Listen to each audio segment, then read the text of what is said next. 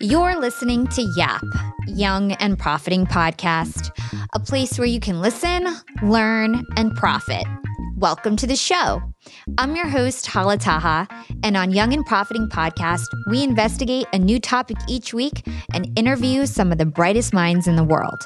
My goal is to turn their wisdom into actionable advice that you can use in your everyday life, no matter your age, profession, or industry.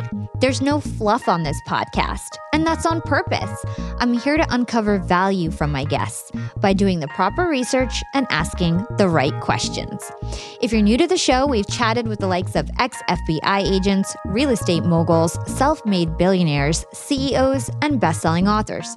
Our subject matter ranges from enhancing productivity, how to gain influence, the art of entrepreneurship, and more. If you're smart and like to continually improve yourself, hit the subscribe button because you'll love it here at Young and Profiting Podcast. This week on YAP, we're chatting with Adam Posner, expert recruiter, podcast host, and the founder of NHP Talent, a talent access consultancy specializing in recruitment strategy, talent process, and operations. Adam is also the host of the popular podcast, The Poscast, which showcases experts from the talent and HR industries to help listeners harness their inner tenacity to drive their career forward. Prior to pivoting into the world of recruiting, Adam spent 15 years working within the advertising and marketing industry. He led account management and digital strategy at American Express, SiriusXM, and VaynerMedia. In this episode, we talk about Adam's career journey, his experience at VaynerMedia, and the advice Gary Vee gave him on the day he got fired. We'll also discuss Adam's transition to recruiting, what recruiters look for in a resume, and why you should never say no. If you're looking to land a job or contemplating a major career transition, this episode will be right up your alley.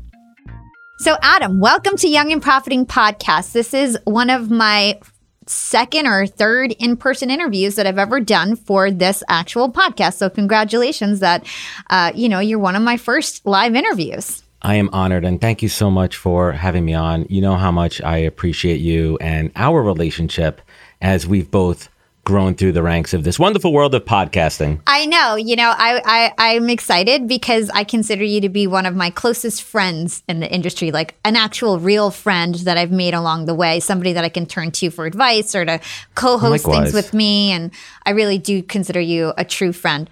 I appreciate that. And I really, truly feel the same way. And it's funny because this is the first time we're actually meeting in person, but it goes to show you in this world how you really can build relationships without actually meeting somebody. But now we're here. I know. And I feel like you're an old friend that I've met a million times because I've had so many conversations with you.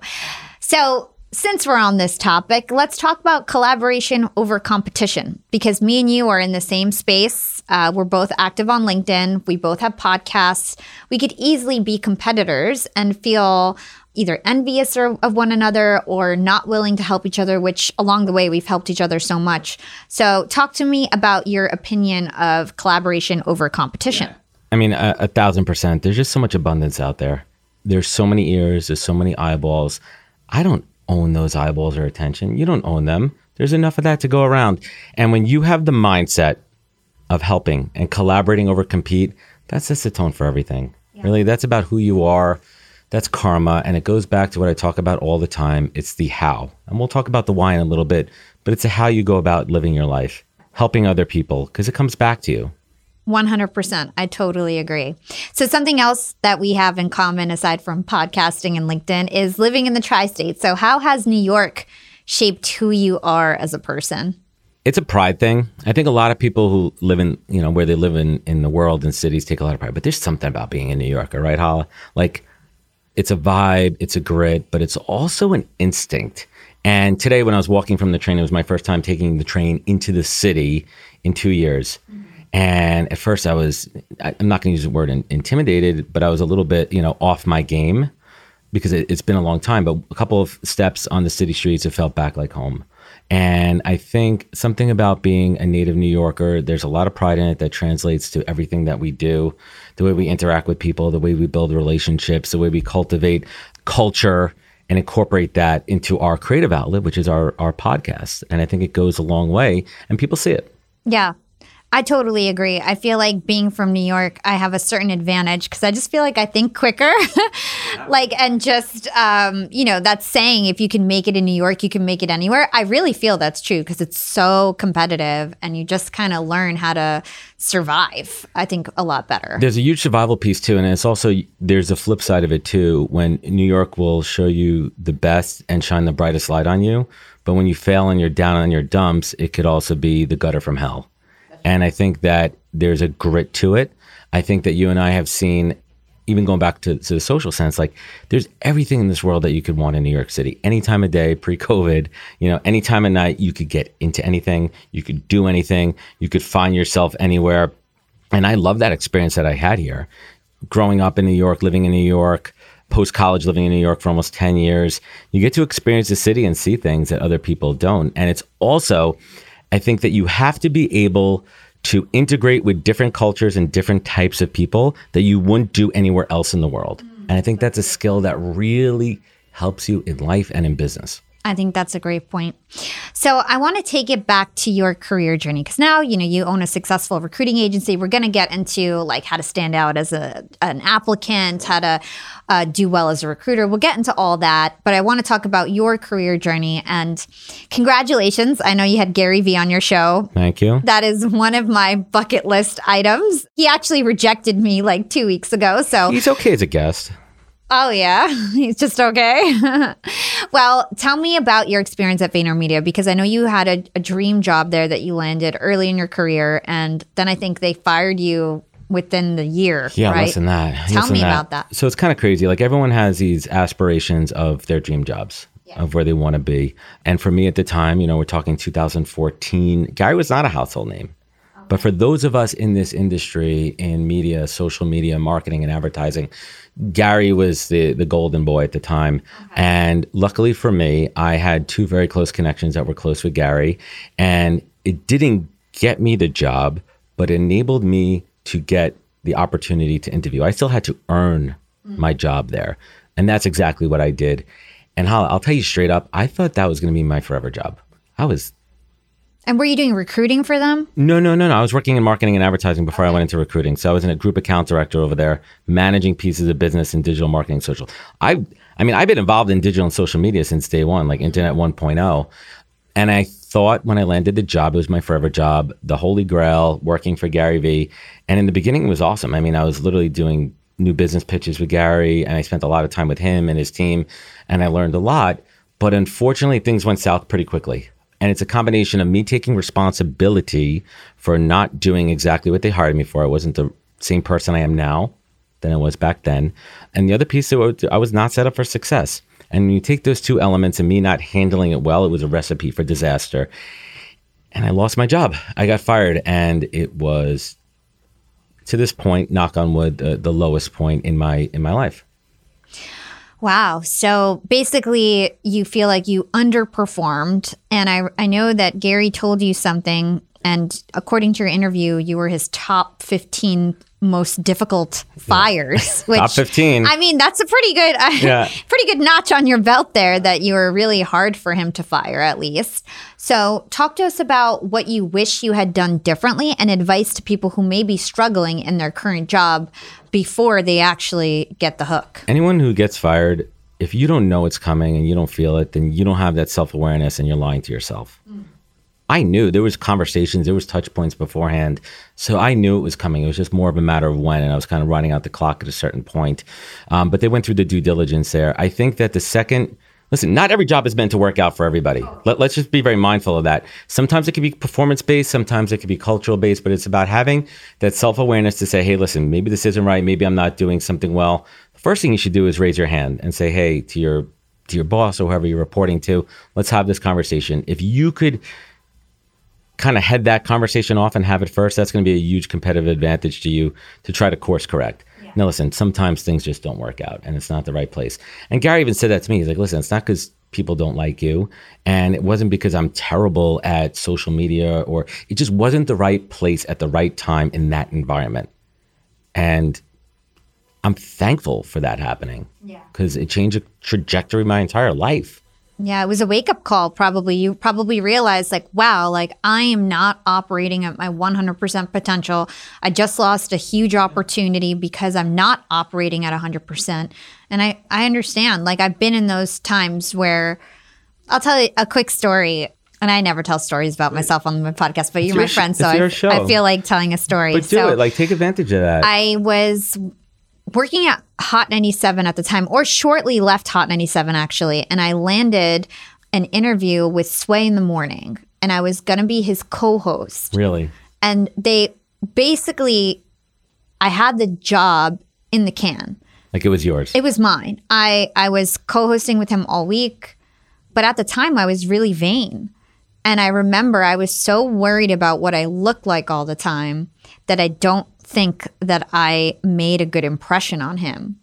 And so I basically got fired after that week. And I think he just wasn't into me. He was just, and it's sad because I was so smart and so talented, but I was just so nervous about making a good impression that I was just so much more worried about what I look like, and went too many times to the bathroom to fix my makeup and my hair and like all that kind of stuff instead of just focusing on my job. And then he gave it to some other girl who's probably still with him. But, you know, looking back, it's all a blessing in disguise. But I could have been Sway in the Morning's co-host when I was 25, you know? But everything happens for a reason. And, you know, I call that moment my self-awareness epiphany, because it was that moment when I really had to look in the mirror and say, what am I doing? What am I good at? What do I want to be doing? Yeah. And the hardest pill for me to swallow was saying, all right, I've been doing advertising and marketing, account management, and digital strategy for 15 years. It's what I know. And now at the age of 35, I'm going to take a completely different direction. I'm going to change directions. And I went into recruiting and I started a new job. I mean, to do that at 35 and literally go from making a very good, you know, 6-figure salary to literally making a $40,000 draw commission and having to learn. I mean, I remember my first day in recruiting. I mean, I had to learn a new job, like low man on the totem pole. Like there was kids working there that are 22, 23. They've been doing this for 3 years, like crushing it. And now I'm this like middle-aged dude with kids coming in, like starting there. I'm like, hey guys, nice to meet you. You know, like my little backpack, you know, going to school for the first day. So you transitioned into recruitment. Yeah. Before we get into that, I know that Gary gave you a very strong piece you want to talk advice. About that? Yeah. I want to talk about, yeah. I think he told you to focus on your strengths, not your weaknesses. What did he tell you exactly? He said, stop focusing on the things that you suck at and double down on your strengths. And I thought about it for a second, because your entire life, you're taught to work on things and get better at it. And it's a real game changer when you say, all right, what am I good at? I'm good at this. I'm good at relationships. I'm good at connecting. So why don't I focus on that and stop focusing on making sure that I understand the full social media strategy part, that, you know, I'm working on XYZ of financial P&Ls for clients and budgeting and things that I absolutely hate. And once you put your energy towards the things that you're good at, the benefits are so incremental. The X factor is out of control. And you know this better than anyone. When you put your mind to the things that you're good at, that's when you could really scale. Yeah. And you don't know that when you're 22. Very few 20-year-olds know that. Yeah. And it takes years of experience, and also the ability to listen to somebody with wisdom and experience like Gary Vee and take those words to heart and execute on them. Yeah, I think that is such great advice. So he said, stop focusing on the things that you suck at. So everybody listening right now. He said it with some curses in there. You know, it's just focus on your strengths, because it's that 80-20% rule. And also, so many things can be outsourced now. And you can have business partners, and you can have colleagues and employees and scale your team. For Young and Profiting Podcast, I feel like the reason why this endeavor has been successful for me compared to other endeavors that I've had is that from episode 2, I had a business partner, and he does all the finances, and he does all the legal stuff. All the things that are not your strengths. All the stuff that I hate. That you don't even want to look at. I literally can't even pay attention in my finance calls, you know, because that's not me. I'm creative. I'm innovative. And that's your strengths. I need to be working on that. And you could put your energy towards that. Exactly. There was also some other piece that Gary, that I really don't talk about a lot, not for any particular reason, but it's really important. There's a big difference between shifting from a salaried paycheck W-2 job to either a commission-based job where you're in a sales function, which recruiting is, and you have unlimited earning potential. That's going to change your motivator. That's going to bring out certain elements of someone's character and skill set that may have been dormant otherwise. When you tell someone who has the ability to excel in a sales role that they have unlimited potential, earning potential, that lights something. Yeah. And that lit a fire in me that said, shit, I could go out and I could, I was capped at this amount, same paycheck every week. Yeah. Now I could go out and make whatever I can. And that was a huge motivator, Hala. Yeah. So you transitioned from being in a marketing role to then HR. Recruiting and HR are very different. Okay, recruiting and HR are very different. So what's the difference? Let's start there because I'm not in that space. What's the difference between recruiting and HR? And then talk to us about how you transitioned into a new role and how you ended up going out on your own too. Talk to us about that. Absolutely. So just for everyone, it's just by nature that people sometimes confuse HR and recruiting because they're in a similar world. Sometimes they're interchangeable because in the past HR would handle recruiting, but they're really two different functions. HR is the management of internal employees, benefits, process, if there's any internal conflicts, dealing with anything inside of the company.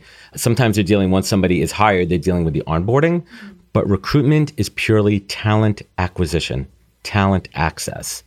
My job, I'm hired by companies to go out and find the best possible talent for their openings, for their roles. Okay, got it. And so how did you successfully transition and upskill yourself so that you actually could be a good recruiter when you had no experiences previously? And how the hell did you even get your foot in the door if you had no previous experience? It's a great question. So once, and this is really interesting too, there was this period between the time I got let go and the time that I said I'm going all in on recruiting. I had a lot of thoughts. I had thoughts about maybe I should go, I like building and fixing things. Maybe I should go work at Home Depot and I'm just real serious. I never even talk about this. Maybe I should go work at Home Depot and maybe I'll go run a Home Depot and build a career doing that. Or maybe there's some other calling in life. I always had the travel bug. Maybe I should be not a travel agent, but something in that kind of world there too. And I always kind of went back to what am I good at? What do I want to be doing? Where do I have the potential to honestly make a lot of money? Mm-hmm. Let's call it what it is. House, expenses, cars, life, kids, insurance, real life stuff. And all right, so I said, okay, I'm going to go all in on recruiting.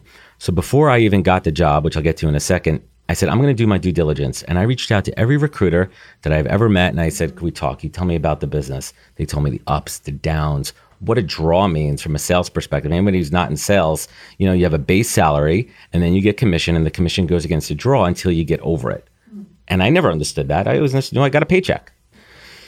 And what does that mean? How long does it take to get paid? Because if you think about recruiting, people are like, oh man, everyone's killing it. You're making these huge fees. How long does it take to get paid? Understanding the technical elements of the business. So before I even spent one day in the seat as a paid recruiter, I learned everything I could about it.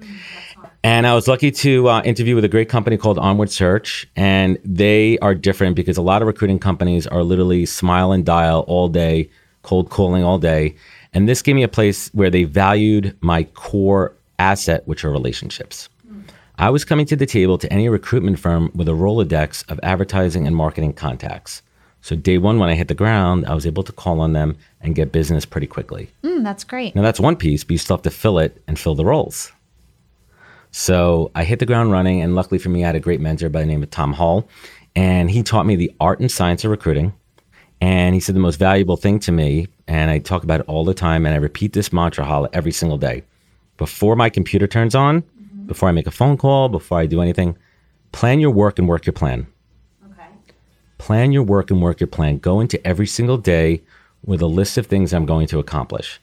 And I know, listen, life comes, you have curveballs and things come and you have to handle them. But if I could hit 75, 80% of the things that I meant to go out for the day, I know I have a successful day and I'm on plan and I'm on target. Young and profiters, they may call me the podcast princess, but I'm also the LinkedIn queen.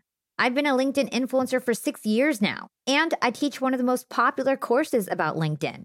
And I love to teach sales on LinkedIn because when it comes to B2B sales, LinkedIn has got that on lock. LinkedIn is where all the decision makers are hanging out. There are 180 million senior level decision makers on LinkedIn and 10 million C-suite decision makers. These people are on LinkedIn and they're in the mode to buy. They're using LinkedIn for their buying journey, to research vendors or sales reps that they might work with, to look up how to solve their problems, to learn from industry thought leaders. They are in the mode to buy, whereas on other platforms, they're in the mode to be entertained. You want to get them in the right mindset. You want to cut through the noise with LinkedIn ads. In fact, 79% of B2B marketers rate LinkedIn as their top channel for paid media. And LinkedIn has the best targeting because they've got all these different inputs. People are putting their resume basically up on there. And so there's so many keywords that they can use to target the right decision makers so they can hear about how you solve their problems. And I've got a special gift for all you young and profiters who want to try LinkedIn ads. You can get a $100 credit. LinkedIn was super generous. If you want to make B2B marketing everything it can be and get a $100 credit on your next campaign, go to linkedin.com/YAP, YAP. Again, if you want to claim your credit, go to linkedin.com/YAP. Terms and conditions apply. Young and profiters, Yap Media is growing so fast. I have 10 open roles just this month. In the past, it would take me so long to find hires. I have to go on all these different job sites. I have to create my own skills assessments. That's why I let Indeed do a lot of this heavy lifting for me. Indeed is the powerful hiring platform where I can attract, interview, and hire all in one place. Indeed has things like skills assessments, where when we have specific roles, we can find an assessment that matches that role and we can make sure they have the skills that we need. Then I can focus on culture fit. I can make sure they're scrappy enough and are obsessed with excellence and do all the things that we need to do for them to fit in at Yap. And Indeed streamlines hiring with powerful tools like Instant Match. An Instant Match basically matches you with candidates as soon as you put up a job post with people who are qualified right away. It's instant.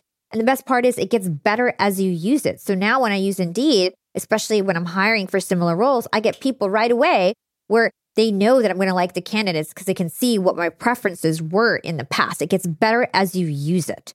According to US Indeed data, the moment Indeed sponsors a job, over 80% of employers get candidates whose resumes are a perfect match for the position. It's like waving a magic wand that gets better as you use it.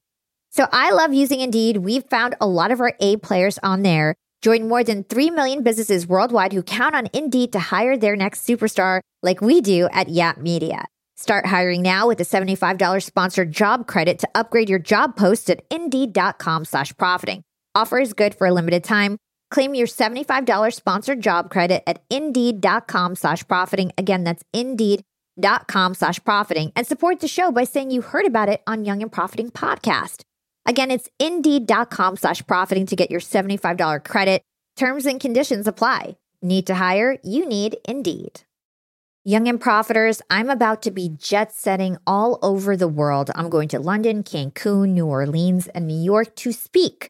I'm going to be up there with the bright lights and I want to be spiffy. I want to look fresh. And so I'm going on a big shopping spree. I got to get clothes. I got to get hair stuff, skincare stuff, makeup. But I'm not going to feel guilty about this shopping spree because Rakuten's Big Give Week is back. Rakuten is the shopping platform for savvy savers. From May 6th to May 13th, they're having their biggest cashback event of the year. I'm talking about 15% cash back at hundreds of stores with additional cashback bonuses. And they've got so many stores participating in their Big Give Week. So when it comes to clothes, I'm looking at Splendid and Good American. And when it comes to beauty, they've got so many good stores participating. They've got Ulta, Fenty, Bobbi Brown, Blue Mercury, and all the products that we love. Now we can get cash back. It's like getting a discount on the stuff you're going to buy anyway. It's absolutely amazing. They even have travel brands, so that's going to be super convenient for me with all my upcoming trips. Expedia, Hotels.com. You can get deals on everything from electronics to home goods to travel and beauty. Young and profiters, you're going to want to grab this limited time deal with both hands. You get high cashback rates for only 8 days. So hurry. Membership is free, and when you sign up and shop today, you get an extra 10% cashback boost. That's an extra 10% cash back on top of the 15% cash back. You won't see higher cashback rates than these. Go to Rakuten.com or download the Rakuten app at RAKUTEN. Shoppers get it. I love this because I feel like it's really relevant for a lot of people who are in an industry where they have a lot of specific contacts for that industry, but they may not be thriving in that role, but they have all the relationships. If you're good at sales, you could potentially pivot to recruiting and leverage all those contacts and start a new career. So it's really relevant, especially in the pandemic when lots of people are trying to figure out new career paths. It's interesting. The pandemic has been a blessing and a curse for many in many different ways. And, you know, lots of folks were affected. But if we're going to really talk about it from a career perspective here, it's given people the ability, if they've lost jobs, to take a moment and say, what do I want to be doing in life? What makes me happy? Do I really like being an accountant for the last 17 years? But you know what I really like doing is X, Y, and Z. And it's given people that opportunity to go about and try it and have access and have the ability to be home and have the bandwidth where they're not commuting 4 hours a day. So since we're on the topic of the pandemic and lots of people looking to change their jobs and getting a new job, as a recruiter, what do you look for in a candidate? How can somebody kind of stand out in the sea of resumes? What are the top things that somebody should do who's looking for a job? I mean this as black and white as possible. Be relevant. Be relevant to the opportunity that you're applying for. Okay. My job as a recruiter is to find the best possible person for that role from a skills perspective, first and foremost. You have to be able to do the job. I mean, like people talk about character over skill. I agree with that, character over skill, after the minimum skills needed for that position are checked off the box. Yeah. Let's call it what it is. Now, after that point, you want to have the best possible person who has the fire, the tenacity. So one is be qualified for the role. That's not to undermine folks that say, listen, don't go out there and go for your goals and everything, but let's call it what it is. It's a highly competitive market out there, and we're looking for specific people who could come in and jump into a role pretty quickly. Unfortunately, because of the pandemic, a lot of folks don't have the bandwidth to train people as best as they could. They're not in the office. Let's call it what it is. So, if you're reporting to somebody, they're not going to have the bandwidth to train you. They want someone who could jump in and do the job. So be qualified for the role. That's first and foremost. When I'm interviewing somebody, I want somebody who is naturally inquisitive. They're going to ask the right questions. They're going to want to know why. That is an indicator that they're a natural problem solver because their mindset is going in the direction of how am I going to solve something that I don't have the answer to? How working potentially remote do I not have access to the information and the right people where I'm going to find the right path and not need handholding? Well, those are some great tips. So I know we're both really active on LinkedIn. No. We're pretty much influencers on that channel, and you've got a great network on there. I'm sure you have amazing guidance when it comes to how to actually leverage LinkedIn to get a job. So talk to us about that. Yeah, it's interesting too. And, we talk about relevance a lot, and I think relevance is important. And I say there's a lot of responsibility of a job seeker. If you're going to reach out to a recruiter, make sure it's the right recruiter for your industry. I can't even tell you how many people a day reach out to me from industries, outside industries, not related to marketing and advertising. Our time is finite, Hala. Can I ask you a question? So recruiters typically focus on one industry? I didn't know that. There are generalists, but you have to think about it, the inch wide, mile deep. Like I focus on marketing, media, and advertising. That's my specialty. Those are my clients. Those are my candidates. That's the universe that I live in. I'm not doing finance. I'm not recruiting doctors, lawyers, back office, admin. That's not my world. There are a few generalist recruiters out there, but really highly successful recruiters are niche. And the most successful recruiters I know are hyper niche. For example, I have friends that do IT recruiting, but they're very specific for a certain platform or program. So they know all the players in there. They know who all the candidates are, and they're extremely successful. So make sure if you're a candidate reaching out that you're relevant because you're not wasting people's time. Yeah. And I can imagine that since you've been in marketing and advertising, you can really fish out the phonies. And that probably is to your advantage as well, because you have the actual industry experience to ask the right questions and really understand if these people know what they're doing or not. Well, that's why I decided to focus on recruiting in marketing, media, and advertising, because I didn't want to learn. It was logical. I mean, there wasn't even a moment when I was like, you know what, I'm going to focus on finance jobs. That was never even the case. It was never even a question of what roles I was going to recruit for. So now I have conversations with folks who are in account management, digital strategy, out of home, social, whatever the niche is. And I can have a conversation with them and they're like, wow, this guy knows what he's talking about. And then in turn, I could go to my clients that I'm either working with and say, here's why I think Hala is great for this role. Yeah. With a good foundation behind it. And on the flip side of it, pitching business, having worked in that industry and being able to talk shop and now how it works is a complete game changer. Yeah. Like I always say, like I was meant to be doing what I'm doing now. I couldn't be doing this at 23, 24. Yeah, you had to go through that journey in order to be ready. So everything always turns out to work full circle. I talk about skill stacking all the time. You have such a perfect skill stacking story. You got all that marketing and ad experience to then use it in a different way later on that was really fruitful and successful for you. So even though those things didn't pan out, you got the knowledge and experience that you needed to succeed later. And that's all what we talk about on this podcast is that every experience matters because you just layer on those skills, layer on that knowledge, and then you'll be really powerful one day with that unique set of knowledge and skills. And I'm really glad that you said that, because I think a lot of people are either looking for instant gratification or they don't realize in the moment how important that skill set is now that they're going to need later on in life. And anyone listening, if you're listening to Hala and I and you're listening to our journeys, I promise you, all those skills are going to pay off later on. You just have to have faith in the process. Trust yourself and trust that you're going down the right path and everything is meant to be for a reason. On the other side of that too, I don't think I would be a good podcaster and having a podcast if it wasn't for being a recruiter, because the skill set of being a recruiter is interviewing and asking people questions and being natural and inquisitive myself. So that prepared you for your next phase as a podcaster even. 100%. It's so funny how that works. And the other thing is you need to have an open mind to realize that there's not one path to success. If you had just been like, no, I'm a marketer, that's all I am, that's all I'll ever be, you would be stuck in the same place, and now you have your own company, it's growing, you're a huge podcast. It's like if you were stuck on being closed-minded, you would have never been as successful. So I think that's the other lesson in there. There was I had to transform big time myself, and it was humble pie. It was a huge piece of humble pie. And the other part too was really being okay. Like, how do I tell that story to people that I failed? And that took me a good year. It took me a good year to tell people that I was fired versus I left. And I came up with stories. I came up with BS. And it was all optics, right? It's like, what do I want other people to think of me? And once I broke down the wall, and I forgot I was on somebody's podcast, and it was like an aha moment for me. It was the first time I said publicly that I got fired. And that opened up everything, Hala. And it was like this weight that was lifted off my chest. And I'm like, finally free that I'm able to say that. And then people are like, you know what? I've been fired too. It's okay to talk about it. So many people have been fired, but there's a stigma behind it. And once I opened that up, it was like a waterfall of attracting audience and attracting people that said, you know what, I align with, I'm with you, Adam.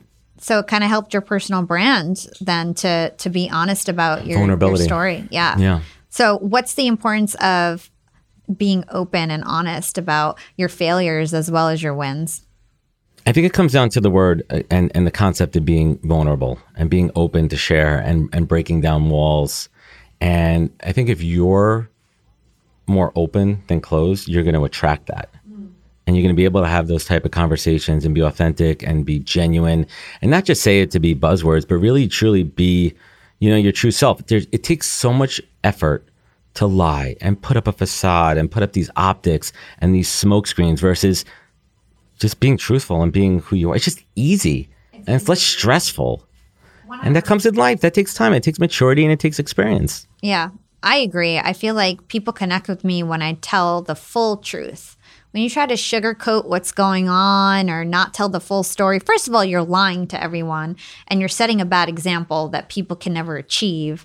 And then second of all, you're closing off those genuine conversations because people feel connected when they hear the struggle.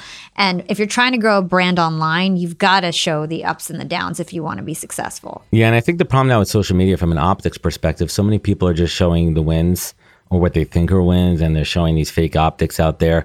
That's great, but the real gold is in the journey. The real gold are in the struggles there because we've all had them.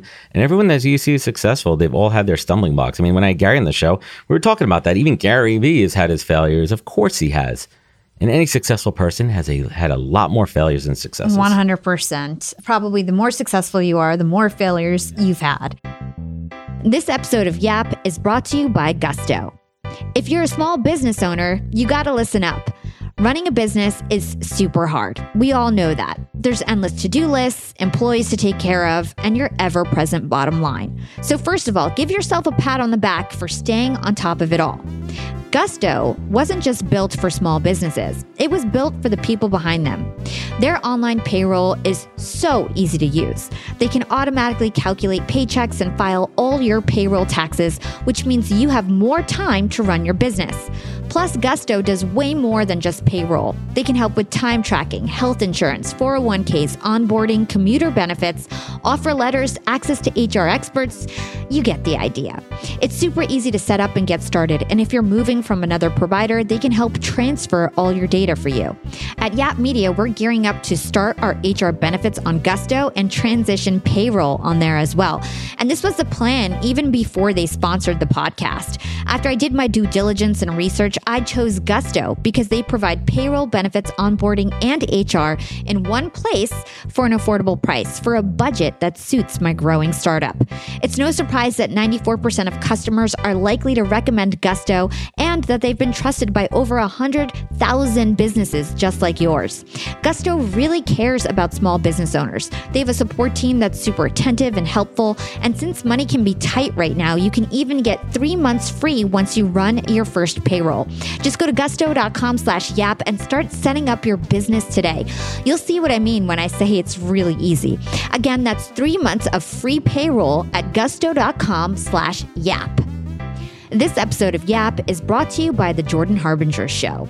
The average podcast listener has 6 shows in their rotation, so you're most likely not just listening to Young and Profiting Podcast, and that's totally okay. In fact, I'd love to share a new podcast to add to your list.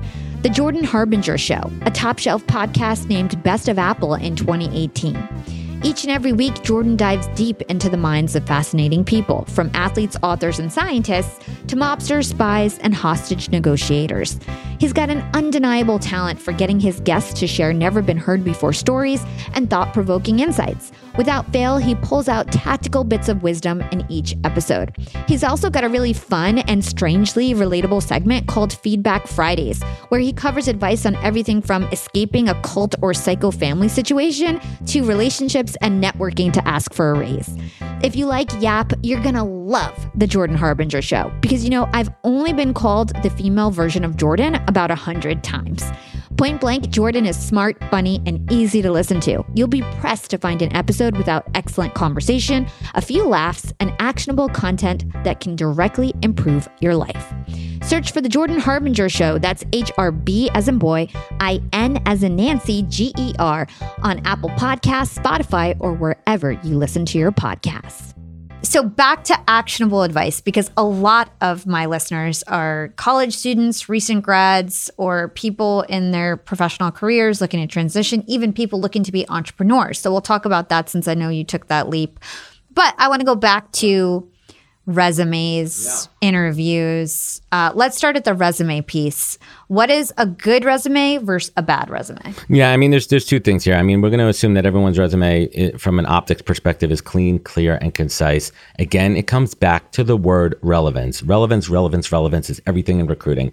If you're applying for a job, make sure that your title is clear, but make sure that the 3 bullet points underneath are actionable things that you've done that are relevant to the role that you're applying to. And make sure it's action that you took, you owned, and the result, a quantifiable result. I own this piece of the process resulting in X number of sales, X number of conversions. Let people see that. You don't want to just regurgitate in your resume what the job description is. A lot of people fail on that. Clean, clear, concise. And I'll tell you something straight up. I could scan a resume in 5 to 6 seconds as a recruiter because I know what I'm looking for. I know the relevant companies.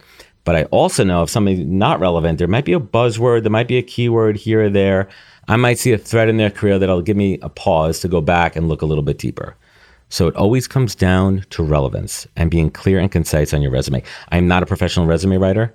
I'm not going to talk about format. I'm not going to talk about how you structure your sentences. Well, That's not my expertise. Let me ask you 2 things. Cover letter, and should you put a picture on your resume? Never put a picture on your resume. That triggers unconscious bias. Every one of us has an unconscious bias, whether we like it or not. The sooner you recognize what your unconscious biases are, the better you're able to be more conscious of them.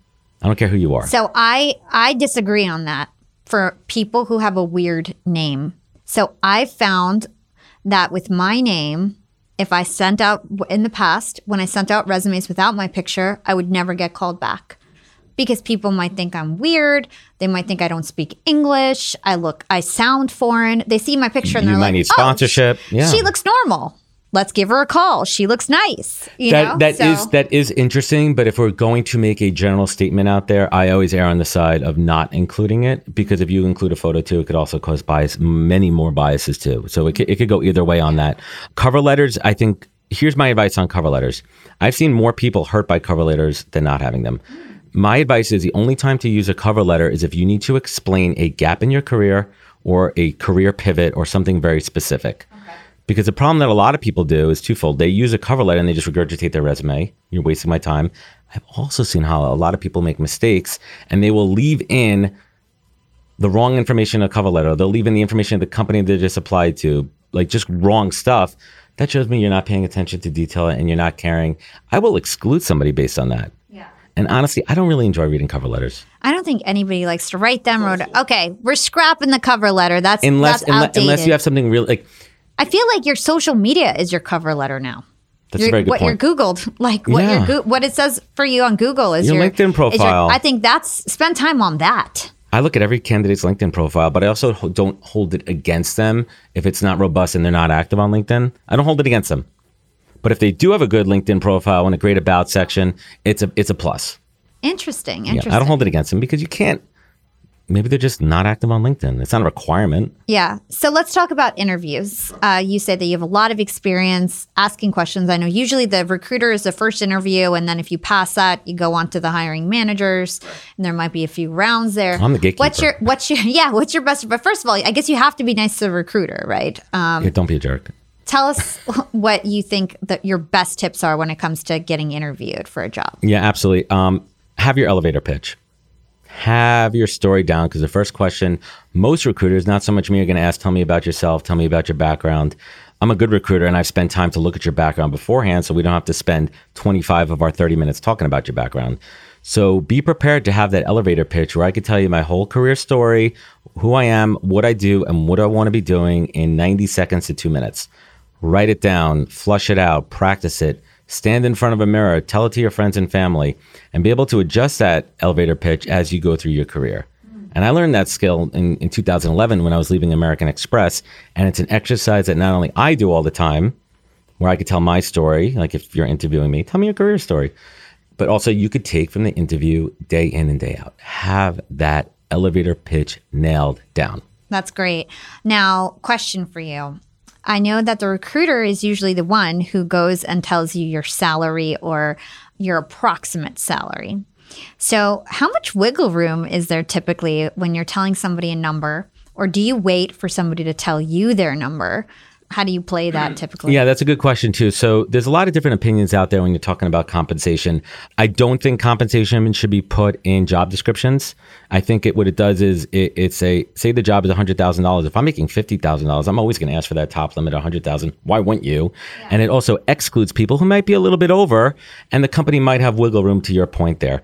So what I do on every initial conversation that I'm having with somebody towards the end, I say, all right, let's have the compensation conversation now. I'm not looking to hold you to anything. I'm not looking to lock you into anything. All I want to do is get an understanding of where you're looking to be at in your next role to make sure that we're in the same ballpark. That's all I want to know. If the budget for that role... That's really good. I mean, I do this 10 times a day. You could do that in selling a deal too. It could be the... I do this all day. That's this is like my... and I do use it for business transactions. Because here's what's going to happen. You're going to tell me, Adam, I'm really looking for, anywhere from 1 to 125. And if that's the range that I know that the client has, I'll be like, we're good for now. But what I don't want to do is you tell me, hey, Adam, I don't want to talk about this to the end of the process. And then the team interviews you. They love you. We spent 4 weeks going back and forth and interviewing. Now it comes time from the salary negotiation and we're $50,000 apart. What good does that do for anybody? Yeah. Now, I have people that come to me and they'll flip it on me and they'll say, hey, Adam, what's the budget for the role? And I'll give them a range. But I'll also tell you, the top of the range doesn't mean you're going to get it. I am very transparent with people. I tell it how it is. That way you're managing their expectations from the onset and not at the end of the process. So if you were a job applicant, like let's say you're coaching one of your kids and they were about to get a job, they're talking to a recruiter, would you say, wait for them to tell you the range? That's a great question. I would probably coach them to flip the question around. It's a great question because now I'm on the other side of it. I would probably coach them to say, what's the budget for this role? And once they give me that budget, you're in the power when you have the knowledge. Correct. So in a negotiation, you always going all Chris Voss on me over here. You always want the information. You never want to give information. So you lose as soon as you give information. So everybody tuning in, when you're in any sort of negotiation, you always want to try to get the other person to give you information, and you do that by asking questions. Correct. There's a proper way to do it also, and I think that once you remove the contentious part of a negotiation and you keep it very just factual, it kind of evens the playing field. Because I'm being straight up with somebody, listen, you'll flip the question back. I'll be like, Hala, what are you looking for in this role? And you'll say back to me, Adam, what's the budget for in this role? In the past, I would kind of play the game with somebody, and you play no, you tell me, and I tell you, you show me, I show you. We don't want to play that game. I just cut right to the chase. The budget for this role is $125 to $150, depending on experience. And you'll say to me, that's either good, or I fall somewhere in between that, or Adam, you know what? I'm looking for $200. Now, do you notice that does everybody typically ask for more, or do you get people who you're just like, it's 50 grand, and they're like, okay. Almost very few people are okay with that initial offer. They're either getting bad advice, or maybe it's okay for them. Maybe it's a reach. There are some people who are just financially okay, and money is not everything to them. And they really genuinely care about the opportunity, and they're just so happy to be there. Or they're not being coached the right way at home. Maybe they don't have the right people whispering in their ear. Yeah. Always negotiate. Always. There's always 10%. There's always 10% to add at very the rarely. minimum. Very, very. So maybe early jobs. 10%? No, I'm not putting a percentage number to it because every company is different with wiggle room. Okay. There's a thing called salary bands. The problem is at larger companies, you have to keep people within a salary band because you can't hire somebody who's already there as a director at 140 and all of a sudden the new guy's coming in at 200. It's going to throw everything off. Plus, what's going to happen with that director who's at 200, how the hell are you going to give that person a raise next time? It throws everything off. So there has to be salary bands. But in this day and age, in this market, there has to be a little bit of wiggle room because of the market, and you have to be competitive. Yeah. So it's a crazy world we're in. Okay, so let's move into the leap into entrepreneurship, and then let's get into podcasting, and then we're going to wrap up. So entrepreneurship. At what point did you realize that you were meant to be an entrepreneur, and why did you end up going out on your own? I really feel like this journey, everything was meant to be in this direction. And the real piece for me clicked when I first went into recruiting, and I went from being a W-2 paycheck to being in a sales commission-based position. And that initial fire was lit where I had unlimited earning potential. But it wasn't until I went on my own and made that decision that I said, I'm only meant to work for myself. And that fire of going out and eating what you kill. If I don't kill, I don't eat. And my kids don't eat. And I mean that literally and figuratively. I really do. And that lit a fire for me that has just been unlimited, that I could go out and I could earn as much as I want, that I could hunt as much as I want, that I could bring in, that I could have my own freedom.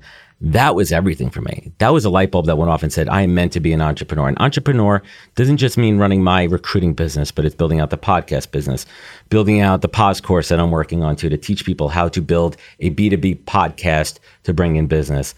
Other things that I'm working on the side that I rarely talk about too. And that was a fire because it gives you the financial freedom and it gives you the time. And I don't owe anybody anything. I don't report to anybody. Yes, we have clients. Yep. You and I both have clients, but we're our own boss. Yeah. If I don't want to work today, if I don't want to do this, if I want to take time off, I don't have to ask for it. It's liberating, but not everybody could do that. You have to earn it and you have to work for it and be able to do that. Yep. And you have to be responsible enough to make sure that you're killing all the time, like to your point. If you're not killing, you're not eating. Yeah. You can't And we mean that I'm saying that harshly because it's true. If you don't kill, you're not going to eat. Young and Profiters. As you may know, I launched my LinkedIn Secrets Masterclass a little bit over a year ago. It was my first course. And so far, I've generated well over $500,000. And the best part is, I didn't have to figure out how to set up my mastermind subscriptions, how to do abandoned cart targeting, and all of that tech geeky stuff. I just left that all to Shopify. Shopify is the global commerce platform that helps you sell at every stage of your business. And if you're in that I need to sell more with less stage, Shopify Magic is your AI superpowered sidekick ready to whip up captivating content that converts. And it doesn't matter if you're selling digital products or vegan cosmetics. Shopify helps you sell anything, anywhere, from their all-in-one e-commerce platform to their in-person POS system. Stop those online window shoppers in their tracks and turn them into loyal customers with the internet's best converting checkout. I'm talking 36% better on average compared to the other options out there. It's no wonder Shopify powers 10% of all e-commerce in the US, including huge global brands like Allbirds and Thrive Cosmetics. It took me a day to set up my Shopify store. I set up chat, took 2 minutes, and I was done. 1 month from thinking of the idea to implementation, a year later, I've made $500,000 on the idea. That's what it takes in 2024, just a good idea, and then utilizing a platform like Shopify that can help you make it a reality. There is no excuse these days. If you've got a good business idea and you think you'll be a good entrepreneur, you don't have to wait any longer. You don't have to be super techie, and you never have to worry about figuring it out on your own. Shopify's award-winning help is there to support your success every step of the way. Sign up for a $1 per month trial period at shopify.com/profiting. That's all lowercase. Go to shopify.com/profiting now to grow your business no matter what stage you're in. Shopify.com/profiting. Young and profiters, we are all making money. But is your money hustling for you? Meaning, are you investing? Putting your savings in the bank is just doing you a total disservice. You got to beat inflation. I've been investing heavily for years. I've got an E-Trade account. I've got a Robinhood account. And it used to be such a pain to manage all of my accounts. I'd hop from platform to platform. I'd always forget my Fidelity password, and then I have to reset my password. I knew that needed to change because I need to keep track of all my stuff. Everything got better once I started using Yahoo Finance, the sponsor of today's episode. You can securely link up all of your investment accounts in Yahoo Finance for one unified view of your wealth. They've got stock analyst ratings. They have independent research. I can customize charts and choose what metrics I want to display for all my stocks so I can make the best decisions. I can even dig into financial statements and balance sheets of the companies that I'm curious about.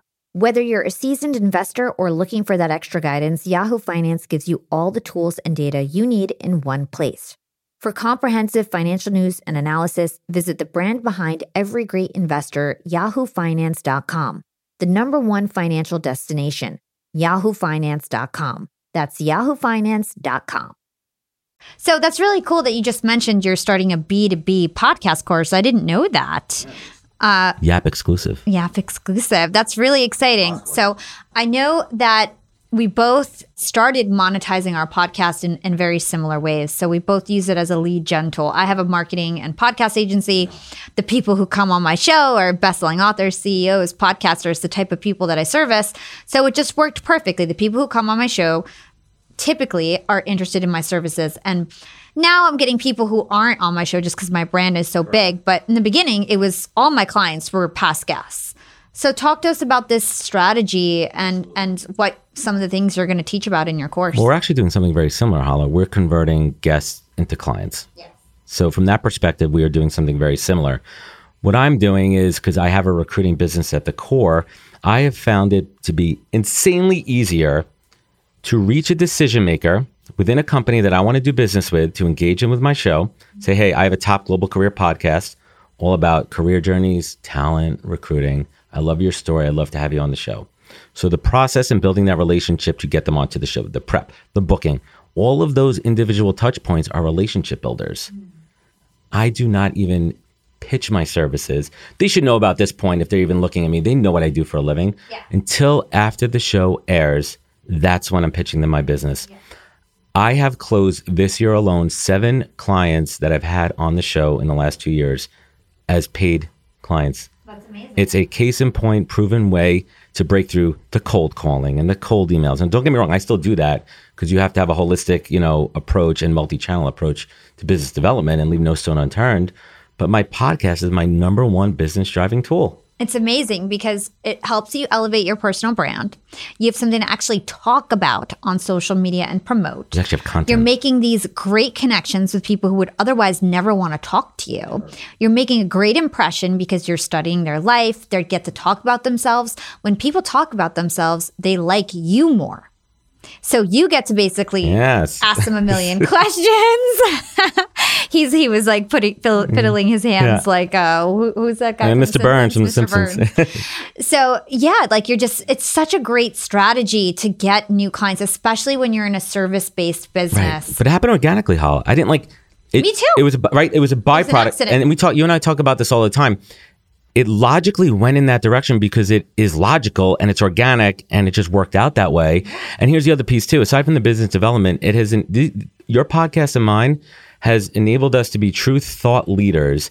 We don't call ourselves experts. We don't call ourselves gurus. We don't assign those titles to ourselves. But by de facto of the content and the guests that we're having, we have become those thought leaders. Yeah. So we actually have real content to put out. And it's not, I usually put out more content about other people than myself. And in turn, that light that's shining on them deflects back on us and helps us glow. Yeah. I love the fact that you said that it was organic, because same thing with me. It kind of all just happened perfectly. But if you're listening, you can reverse engineer this. That's what I'm teaching. And come up with a podcast that is interviewing people who would be your perfect clients. And it's just a great way to have a business. And then there's so many other ways to monetize your podcast later on. But that is definitely the easiest way to monetize a business through a podcast. Yeah. So now I'm going to teach it to everyone. You know, I'm working with my producer, Chris, who's amazing. And we're pulling together all that intellectual property, the process, the thought process behind it. And we're really teaching people, this course is not going to teach people about how to technically turn on these mics and record it and go on Riverside, who we both love, and launch a show. But I really want to teach people the thought process that goes behind it. And more importantly, that maybe this is not right for you. So I'm trying to talk people out of it too in my course, because I want to give you all the reasons to get rid of the doubt and be able to recognize the signs of why you should be passionate about it and why you care about it and have the right reasons of why you want to do it. Yeah. And follow those passions. So that's really what this course is going to be all about. But I'm also going to unpack the nuts and bolts of it, all my CRM, all my templates, all the process. I do get into production a little bit, about efficiencies and scaling and outsourcing that we talk about. Yeah.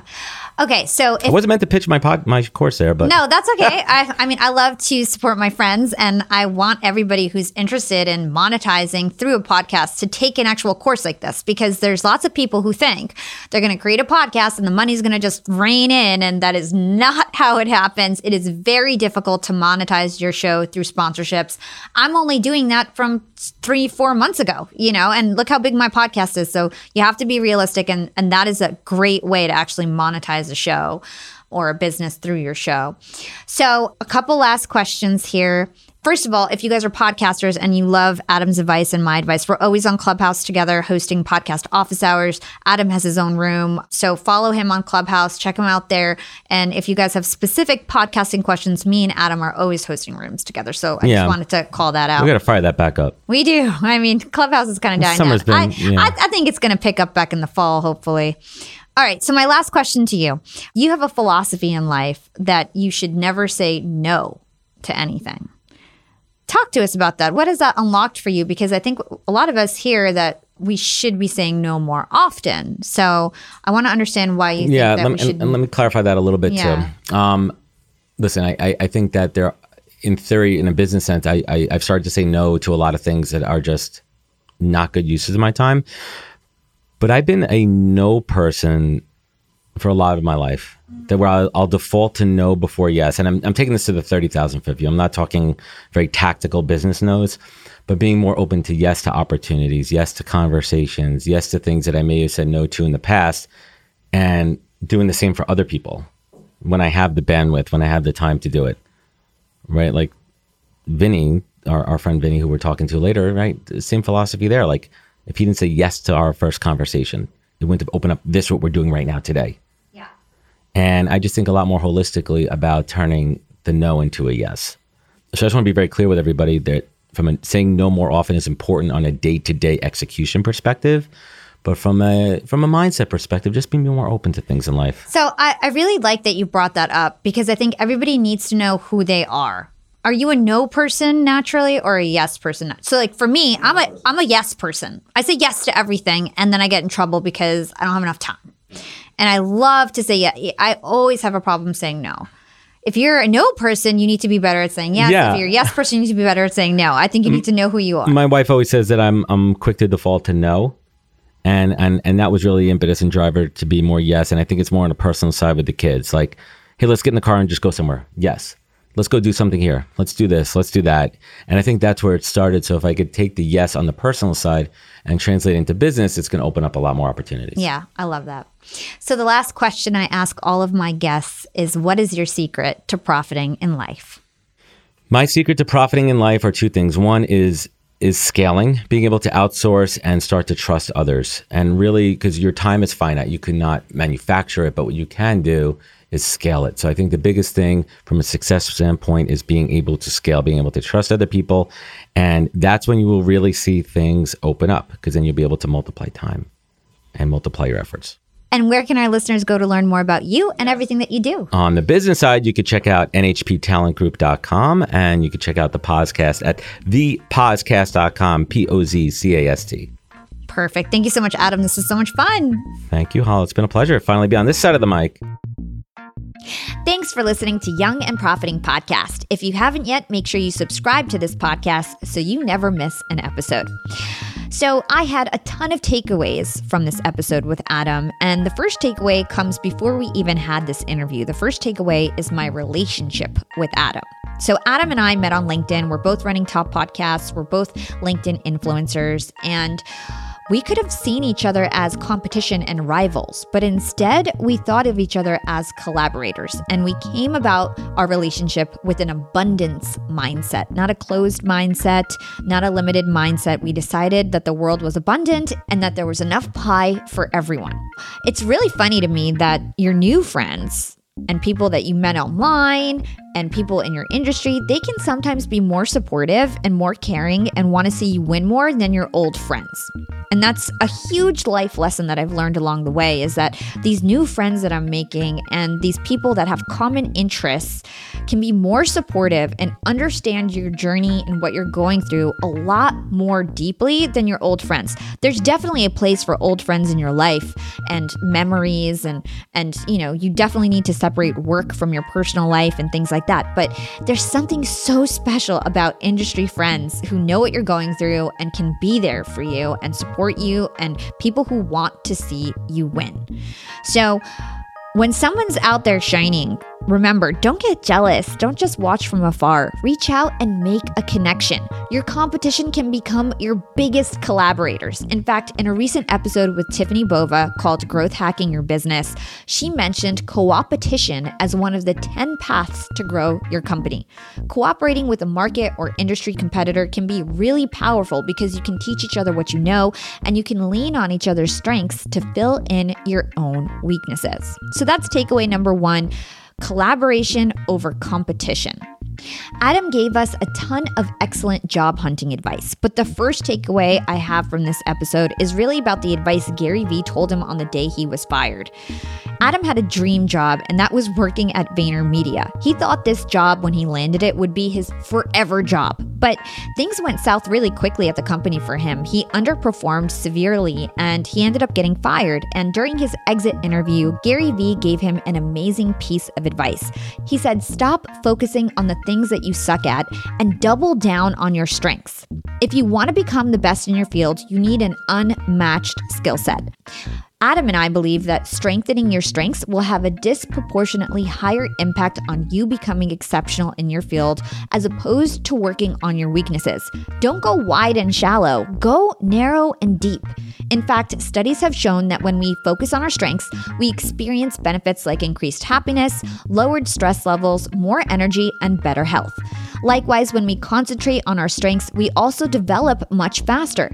This is exactly how Adam turned his life around and started working in recruiting. Adam's number 1 piece of advice when it comes to making a career transition is to be relevant.